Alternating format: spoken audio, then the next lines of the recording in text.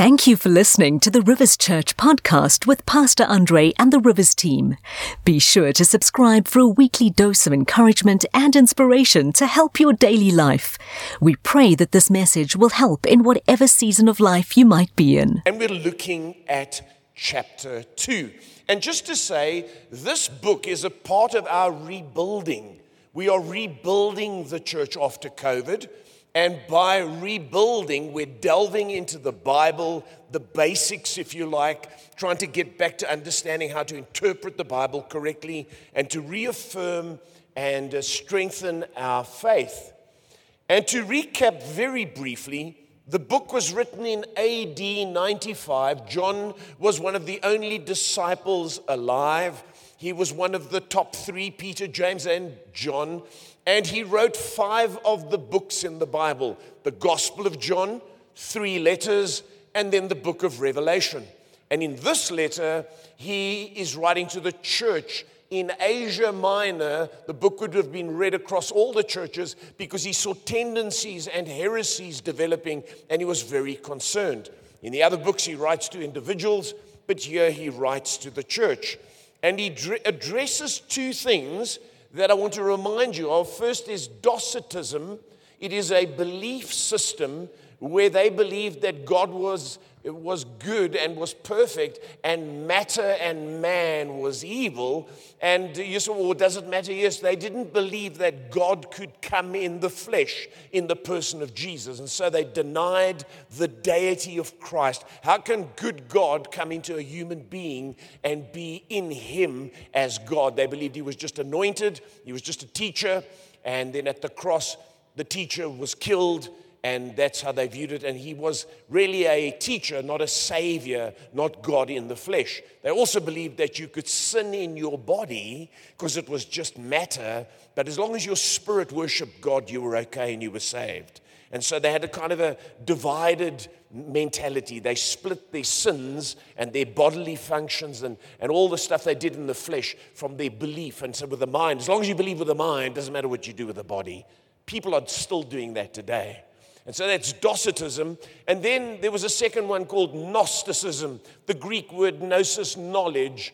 They believed that special knowledge came if you fasted and if you did certain things and you ate certain foods. But like some of the Eastern religions, you would gain a higher plane of knowledge. And so that separated some Christians from others. And there was division in the church. That's why it talks a lot about love and a lot about unity. So just to give us the background, the deity of Christ was under attack, and then also they lived just sinning and not caring because they felt it was in the body, not in the spirit. Now we come to 4 pieces of advice in chapter 2 that John gives to the church. Are you ready this morning? And I'll break it up like that. I'll do a heading, then read a section because there are many verses. And we'll examine them as we go along. And the first thing John says to us in chapter 2 is, and there's 4 warnings or 4 instructions today. The first one is, do not sin. And remember, this is written to the church. So he's telling the church not to sin. He doesn't tell them, just focus on God's love and keep your eyes on Jesus. No, he tells them, do not sin. And the context is quite important. Let me just say before we read the verses here this morning, when you read the book of Proverbs, it's an assembly of a whole lot of thoughts. Have you noticed that? It's like about money, then it's about kings, then it's about marriage, then it's about drinking alcohol. And it's if you like, it's grouped, but it's quite random. The thought changes often. And when you read the Bible, especially when you read 1 John, you can think it's almost like Proverbs. It's, do not love the world. Love your brother. Do not sin. It's like a whole lot of random things. No, he's addressing something specific, and it's building one layer onto another. If you don't see that, you won't get it. Are you with me? So let's read, do not sin, and we start here with him saying, we'll read 11 verses here. My dear children, I write this to you so that you will not sin.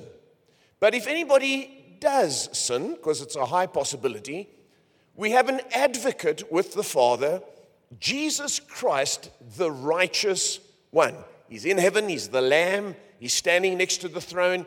He is the atoning sacrifice for our sins, And not only for our sins as Christians, but also for the sins of the whole world. In other words, we've got to keep mentioning and speaking to the world about the need for a Savior. We know that we have come to know Him if we keep His commandments. It's a sign that you're a believer if you start hungering and yearning to obey God. Whoever says, I know Him, but does not do what He commands, is a liar, and the truth is not in that person. So there's a certain lifestyle here. But if anyone obeys His word, love for God is truly made complete in him. This is how we know we are in Him. Whoever claims to live in Him must live as Jesus did. Can you see how important it is here? Do not sin. If you sin, there's an advocate, but we should be living a certain way because we are Christians.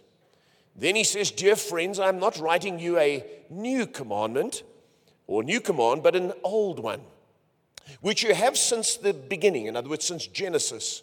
The old command is the message you have heard. Yet I am writing you a new command. No wonder people get confused in the Bible. I'm not writing you a new command, I'm writing you an old one, yet I am writing you a new one. Oh, we've got that. I'll explain it in a moment. It's actually quite simple, but it can be complicated when you just read it off the cuff. And he says here, its truth is seen in Him. In other words, this truth of this command is visible in Jesus and in you, because the darkness is passing and the true light is already shining, speaking of Jesus.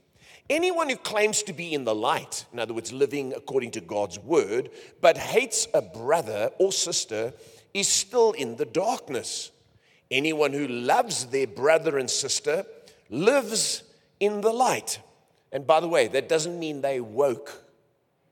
It's not saying if you love people, you really are. You've got the light. No, it's talking about righteousness and unrighteousness. Light and darkness are metaphors for sin and for righteousness. Are you with me? And he says there, and there's nothing in them to make them stumble.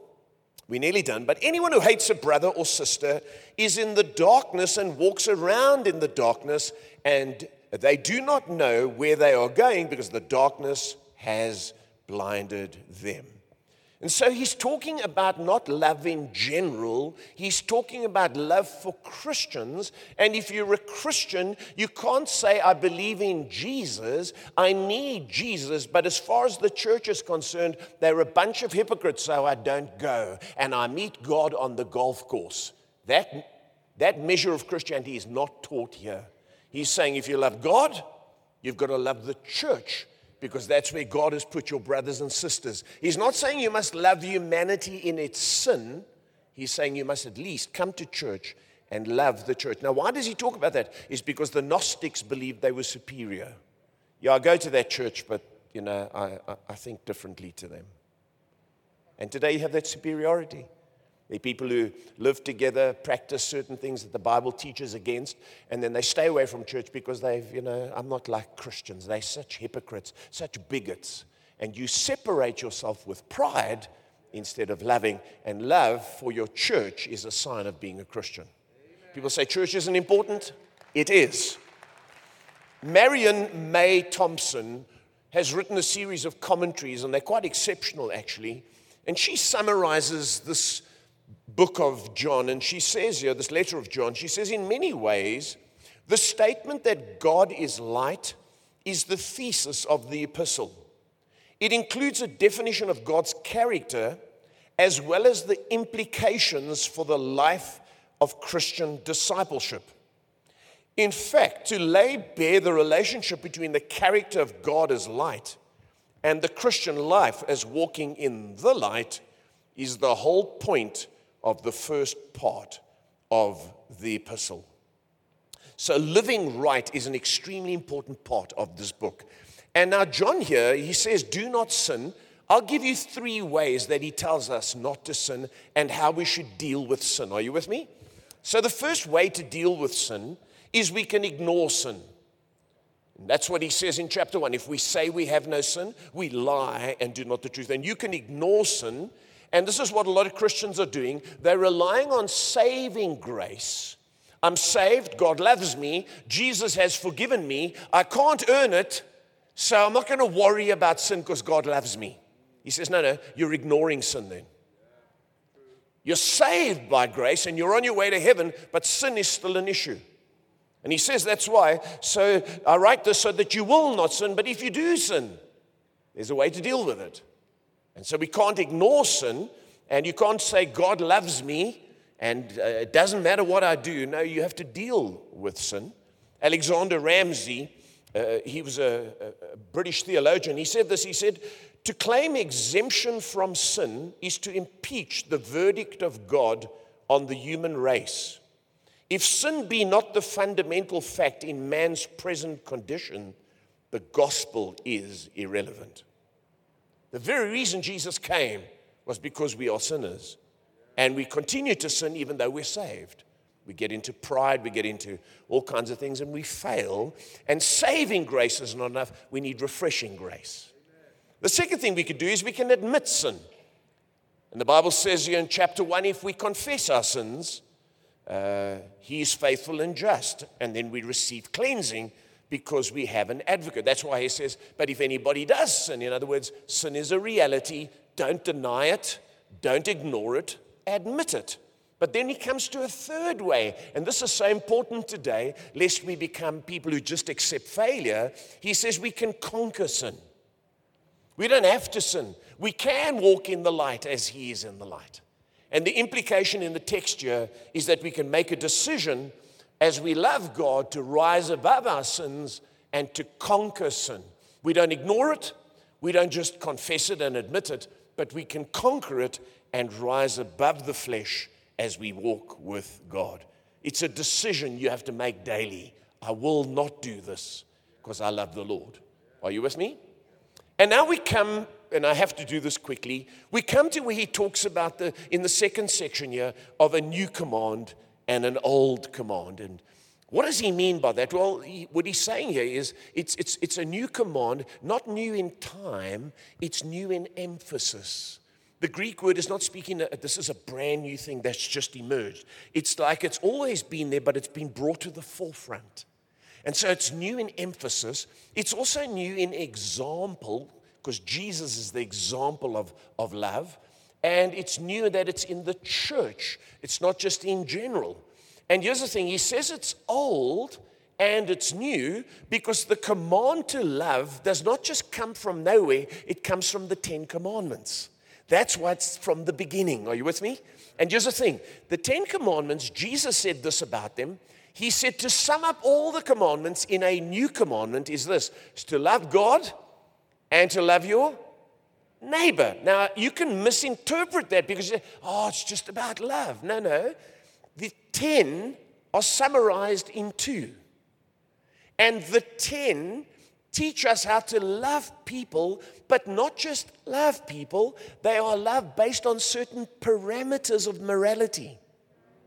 So when you read the 10 Commandments, let's read Romans because it's New Testament. And bear in mind, Mark chapter 12, Matthew chapter 7, Jesus says that it's the law and the prophets are summarized in these 2. He's pulling the Old Testament in and he's saying, let's not get complicated. Love God, love your neighbor. But we've got to be careful we don't oversimplify it. Now watch here in Romans chapter 13. Read with me on the screen. The commandments, you shall not commit adultery, you shall not murder, you shall not steal, you shall not covet, and whatever other command there may be are summed up in this one command, love your neighbor as yourself. Love does no harm to a neighbor, therefore love is the fulfillment of the law. But notice, it's not just love like L-U-V, it is love according to morality.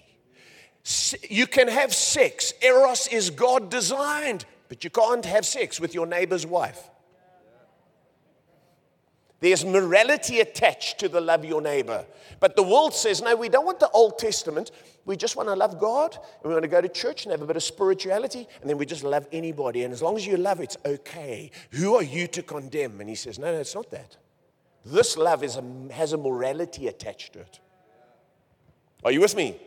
And that's why we have such confusion, because the Bible is being oversimplified and texts are being pulled out of context.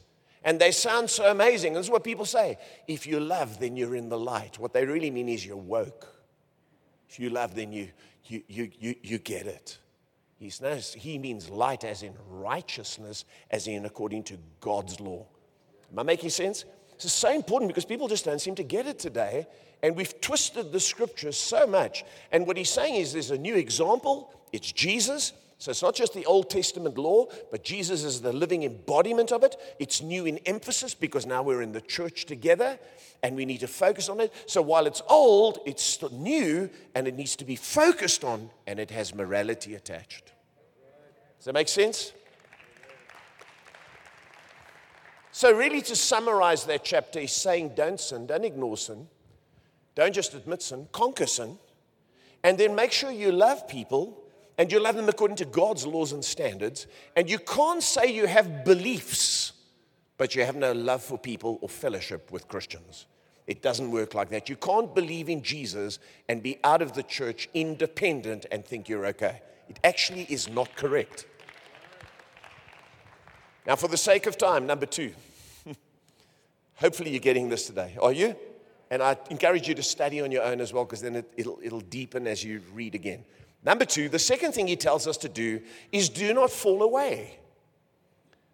And how many of you know, if he tells you not to fall away, you can fall away? Some people believe once saved, you're always saved, you can never fall away. No, you can fall away. And when we get to the next 2 sections, you'll see how this is possible. And he talks here about spiritual levels, and we'll read it in a moment. But John Wesley says this about falling away. He says, if after having renounced all, we do not watch incessantly and beseech God to accompany our vigilance with his, we shall be again entangled and overcome. We've got to be vigilant because sin is ready to drag us away. We need to be on guard, not to ignore sin, but to conquer sin and to stand guard. Otherwise, we will fall away. And I'm going to read now just 2 verses which he addresses, and very many people don't understand this, but he's addressing, listen, levels of spirituality. And he says in verse 12, I'm writing to you, dear children, because your sins have been forgiven on account of his name. He paused there for a moment. What he's saying here is these people are children in the faith because all they've come to know is saving faith, that their sins have been forgiven. And there's more to Christianity than just your sins forgiven and going to heaven. There's a growth. Are you with me? So he addresses the children because they've been forgiven. That's all they know. I've been forgiven. God loves me. I'm writing to you, fathers, because you know him who is from the beginning. In other words, they have persevered. They are not young children. They have believed, they've been saved, they've overcome challenges, and they've kept going. They've persevered. They have not fallen away. Now watch. I'm writing to you, young men, because you have overcome the evil one. Can you see the levels? Children just believe. I'm saved, I'm saved. Thank you, Lord. But he says, watch out. Because if that's the only place you are, you're only starting. Young men, they are learning how to overcome. They're resisting. They're saved, but now they need to resist. But the fathers, they have been saved, they have overcome, and they're not going anywhere. They're going on with God. And I want to ask you, where do you find yourself? Are you in saving grace where you only know you've been forgiven, and all you do is talk about how you've been forgiven? Or are you learning how to overcome? Or have you got to the place where you're in such a grace of overcoming that you could be called a father? And if you're a woman, you're a father too. You're a father in the faith because you have learned to keep overcoming, to press on. You're not just saved. You know it's more than being saved, but you will never let go, and you'll keep resisting sin, and you'll keep pressing on with God. And you'll never fall away. You see, here's the thing. If you're only a dear child, you've got to watch out because all you're relying on is saving grace. And when sin comes, you don't know what to do. You've got to learn to be a young man and overcome. And then you've got to go on to be a father and persevere. Now, he repeats it here, and obviously I'm emphasizing it. He says, I write to you, dear children, repeating it again, because you know the Father. You see, it's like a basics. They've just come to know the Lord. I write to you, fathers, because you know him who is from the beginning. In other words, they are completely assured. They know him from the beginning. They know the word of God, and they've got no doubts. They're faithful. And then he says, I write to you, young men, because you are strong, and the word of God lives in you, and you have overcome the evil one. Saved, overcoming, persevering. Are you with me? And that's the Christian life. He doesn't say, just keep your eyes on Jesus and just know that God loves you. He's saying that there's something you need to do. You need to go from saving faith to overcoming faith to persevering faith. And when you get to that place, then you're a strong Christian, and there's a journey. It's not just about God's love. There's a growth that you need to experience. Are you with me? Number 3, we're doing okay here, I think. Here's the third thing John tells us as we get to the next verse, verse 15. He says, do not be captured by the world. Do not sin. Do not fall away. Notice context. Now he says, do not be captured by the world. This is the principle, if you like, of holiness and separation as a Christian. We live in a world where the god of this world has blinded the minds of unbelievers. The book of 2 Corinthians teaches us that. And so he says, now if you're not careful, you will end up being dragged away by the system, not the planet itself, not the earth, but the system. The Greek word for world, there's the system of this world. And let's read it here. He's not just randomly coming out with this, it's building one thing on another. Do not love the world or anything in the world. So when you're going to at home and you see a nice air fryer, I can't. No, that's not what he's talking about. If you go to H&M and there's a nice new jacket, it's the latest, I can't have it. He's not saying that. He's talking about a thinking and a value system and a behavior. Are you with me? He says, if anyone loves the world, love for the Father is not in them.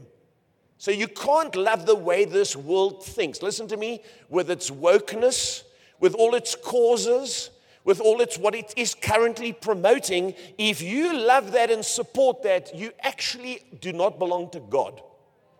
That's how strong it is. Am I making sense?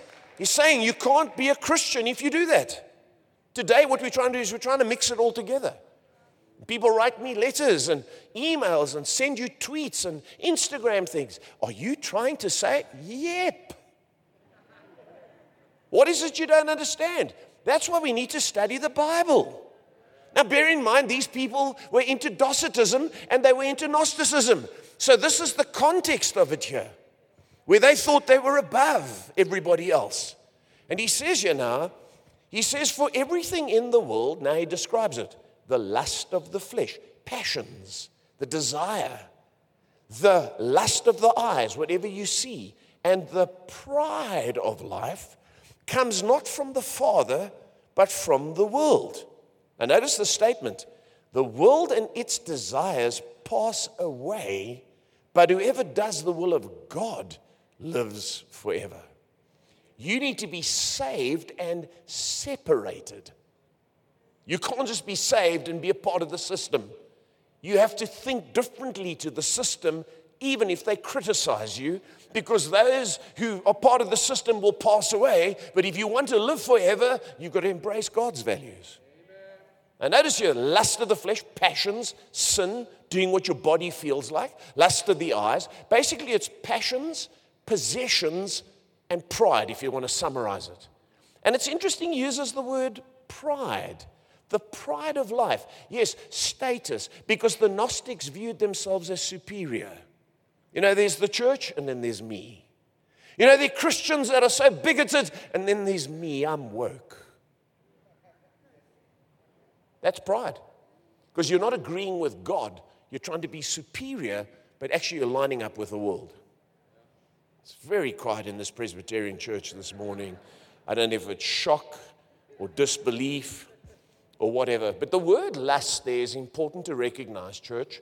And here he's saying to us, we mustn't be captured by the world. The word lust there is the word over strong desire.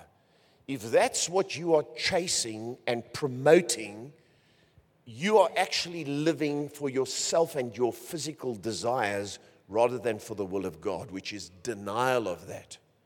And if you're living for possessions only, can I say this? It's not wrong for a Christian to wear the latest clothing or to have the latest car or to redesign their homes. You know, your home gets stale, now you redesign it. It's when you become obsessed with trying to keep up and to be in with the latest, which I have to say, many church leaders have fallen into that trap. And you can wear cool clothes without ascribing to the world. Are you with me? You don't have to be part of the system. You don't have to be boring, but you don't have to be chasing it. Be careful you're not dragged into that. Your neighbor buys a new car. You bought one 2 years ago, and now you got regret. I'm only 2 years into my lease. I wish I could trade it in. Resist the temptation. Tell yourself, I don't have to keep up. I don't have to go along. It's a challenge. It's a massive challenge. And Christians are sucked into this, and we can get into that sense where, you desire things, then there's possessions, and then you get into pride. I'm not like other people. The word pride there is a very interesting word. We celebrate it today, but God actually hates it. And it caused the devil to fall, by the way. But let me move on. J.I. Packer said this in his book, Keeping the Ten Commandments. And I want you to listen to this. It's old language, but it does make sense. He says, for us, there are still the great gods, sex, shekels, and stomach. And the other enslaving trio, pleasure, possessions, and position, whose worship is described in 1 John 2:16 as the desires of the flesh and the desires of the eyes and the pride in possessions. Football, the firm, Freemasonry, and the family are also gods to some. You can see this was a while ago. And indeed, the list of other gods is endless. For anything that anyone allows to run his life becomes his god. And the claimants for this prerogative are legion in the matter of life's basic loyalty. Temptation is a many-headed monster. The key is when you chase it and you ascribe to it, that is when it becomes wrong. C.S. Lewis said this, and he's giving us a warning. He says, you and I have need of the strongest spell that can be found to wake us from the evil enchantment of worldliness. In other words, it's like you're captured and you need something to break it, because otherwise, as a Christian, you will be drawn into the system. The late Jerry Bridges, who was a brilliant author on holiness, he says this: the sin of worldliness is a preoccupation with the things of this temporal life. It's accepting and going along with the views and practices of society around us without discerning if they are biblical. So let me read that correctly. It's accepting and going along with the views and practices of society around us without discerning if they are biblical. We just get sucked into it. I believe that the key to our tendencies towards worldliness lies primarily in the two words, going along. We simply go along with the values and practices of society. You see, today it's a legitimate goal to aim high, to achieve and to succeed, and that's not wrong. We teach you to have vision and to aspire and to take your life from strength to strength, but don't be trapped into the system of the world and don't allow it to produce pride in you where you think you're superior to other people. Because what pride does, it divides the church, it doesn't unite it. Am I making sense today? And so do not be seduced by the world. The last, number 4, and I've got a couple of seconds here, do not be deceived. So do not sin, do not fall away, do not be captured by the world, and then do not be deceived. And here in this passage we'll read in a moment, he says, 4 times in the book, but 3 times in the passage, he talks about and uses the term antichrists. He's not talking about the Antichrist, which is a personality that will appear in the last days, but he's talking about the spirit of Antichrist, which is anti-Jesus. And he says that Jesus came in the flesh, but the Antichrist doesn't believe that he came in the flesh. They believe he's just a teacher. And he says you need to watch out for that because you'll be deceived into thinking that Jesus is just an ordinary man when in fact he's God's son. So let me read it to you and then we'll wrap up. Are you good so far? Dear children, this is the last hour. They thought Jesus was about to appear during their lifetime. And he says, and as you have heard that the Antichrist is coming, even now many Antichrists have come. This is how we know it is the last hour. Now, this is interesting. They went out from us, but they did not really belong to us. So here's the thing. The spirit of Antichrist will be in the church, not just in the world. There will be Christians with a different view of Jesus that call themselves Christians, but they went out of the mainline church, if you like, the main theology of the church, and now they're teaching that Jesus is just a good teacher. Are you with me? Many churches like that. For if they had belonged to us, they would have remained with us, but their going showed that none of them belonged to us. But you have an anointing, and he mentions this word 4 times, anointing, from the Holy One, and all of you know the truth. He's speaking about the Holy Spirit here. When you become a Christian, the Holy Spirit teaches you. I do not write to you because you do not know the truth, but because you do know it, and because no lie comes from the truth. Who is the liar? It is whoever denies that Jesus is the Christ, in other words, the Messiah, the Savior, the Son of God. Such a person is the Antichrist, denying the Father and the Son. Now it gets radical. No one who denies the Son has the Father. Whoever acknowledges the Son has the Father also. As for you, see that what you have heard from the beginning remains in you. In other words, don't be deceived. If it does, you will also remain in the Son and in the Father. And this is what he promised, eternal life. Let's just pause there for a moment. Can you see what he's saying is, you can't be a born-again, proper Christian and say you don't believe that Jesus is the Son of God. Do you know how many churches have that? Where Jesus was a good teacher, but people embrace everything from the world, and as long as there's a loving, warm, sentimental vibe, they call it a church. No, a church is those who are separated from sin, separated from the system, separated from strange beliefs, who believe that he is the only Son of God, the only one who came from heaven, who was God in the flesh, who died for our sins, and is the only one who can take us to heaven. Only when you believe that do you have the Father. If you don't believe that, you have your own notion and sentimental religion, but you actually don't have salvation. Pretty brutal, eh? But you know what we've done today? We kept trying to water it down. Shame. They're nice people, but they come to Rivers, and they quite like the music. I don't care. They've got to love the Son, and they've got to love the Father. They can love our coffee shop. They can love my preaching. They can love the lights. They can love the vibe. But do they love the Son? Because that's what it's all about. Now, let me finish here before I get overpassionate. Because this book's about him. He says, I'm writing these things to you about those who are trying to lead you astray. Can you see? Do not be deceived. As for you, the anointing you receive from him remains in you. In other words, when you receive Jesus as Savior, you know who he is. And he says, and you do not need anyone to teach you. Let's just pause there. It doesn't mean you don't come to church and have teachers of the word teaching you. You don't need anyone to tell you who Jesus is. You know that you know. Just don't lose it. Are you with me? And he says, but his anointing teaches you about all things, and that his anointing is real, not counterfeit, just as has been taught to you, remain in him. The anointing doesn't teach you the whole Bible. It teaches you who Jesus is. Are you with me?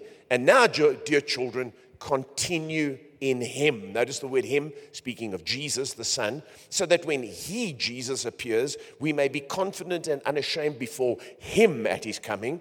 If you know that he is righteous, you know that everyone who does what is right has been born of him. Jesus, Jesus, Jesus, don't lose sight of him. His deity, who he is. Don't let anyone deceive you. Don't let sin drag you away. Don't give up. Don't be deceived. Keep focusing on God's Son in the flesh, because he is your source of salvation. Gosh, if you reject the Son, You can even come to church, but you're actually not a Christian. Pretty hectic, eh? Because God's Son is God's representation. He is the Lamb of God, and He is the one that we serve. So do not sin, do not fall away, do not be captured by the world, and do not be deceived. We hope you have been blessed and inspired by this message.